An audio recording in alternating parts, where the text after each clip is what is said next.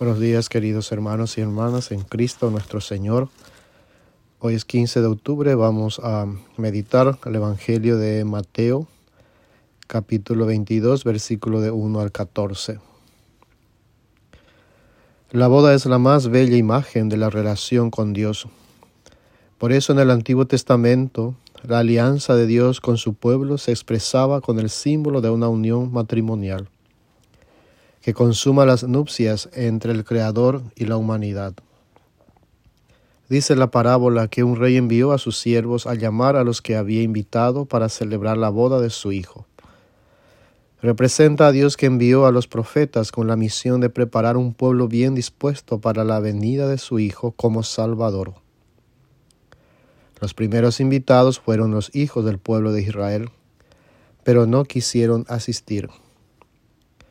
El rey, a pesar de eso, repite la invitación y de manera apremiante: ya tengo preparado el banquete, he matado terneros y reses. Los nuevos siervos enviados son los apóstoles, pero lamentablemente otra vez los invitados rechazan el ofrecimiento, alegando que tienen mucho que hacer en sus tierras o en sus negocios. Les importa más el dinero y sus propiedades, disfrutan más con ellos y los considera más provechosos.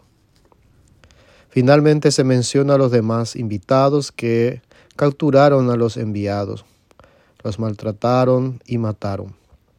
Son los peores. Su rechazo a la invitación del Señor es cruel. Su cerrazón de corazón los conduce no solo a la afrenta y al desprecio, sino hasta la violencia y el crimen. El rey irritado manda a su ejército, que liquida a los asesinos y arrasa su ciudad. Esa gente no era digna. Se creían superiores por ser ricos. No les interesaba el banquete. Menospreciaron la llamada insistente del Señor. El banquete, sin embargo, no se suspende. Todo lo contrario. Ahora más bien la invitación se hace extensiva a todos. Los criados salen a llamar a todos los que encuentran en su camino. La vocación del pueblo escogido de Israel es ahora vocación universal y la sala se llenó de invitados.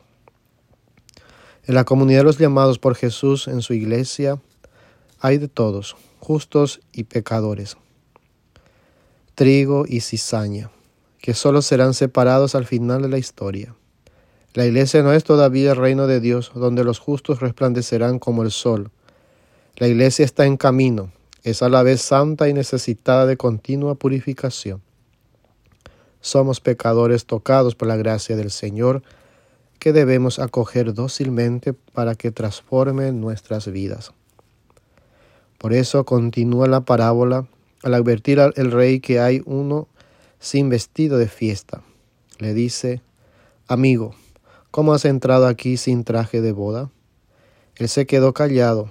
Entonces el rey dijo a sus servidores: átenlo de pies y manos y échenlo fuera a las tinieblas.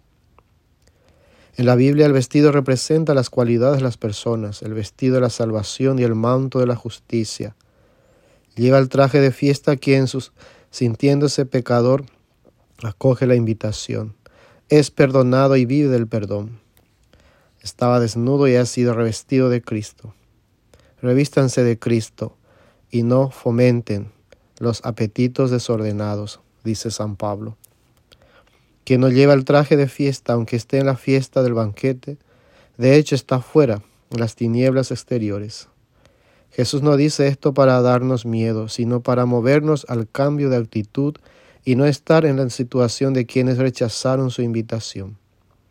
Si reconocemos nuestra pobreza, podemos revestirnos del vestido nuevo de Cristo. La clave de la lectura de la parábola está en la contraposición.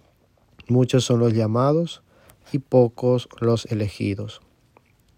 La llamada a Israel fueron muchas, pero Israel no respondió, no escuchó a los profetas, rechazó a Jesús, el enviado definitivo, portador de la salvación.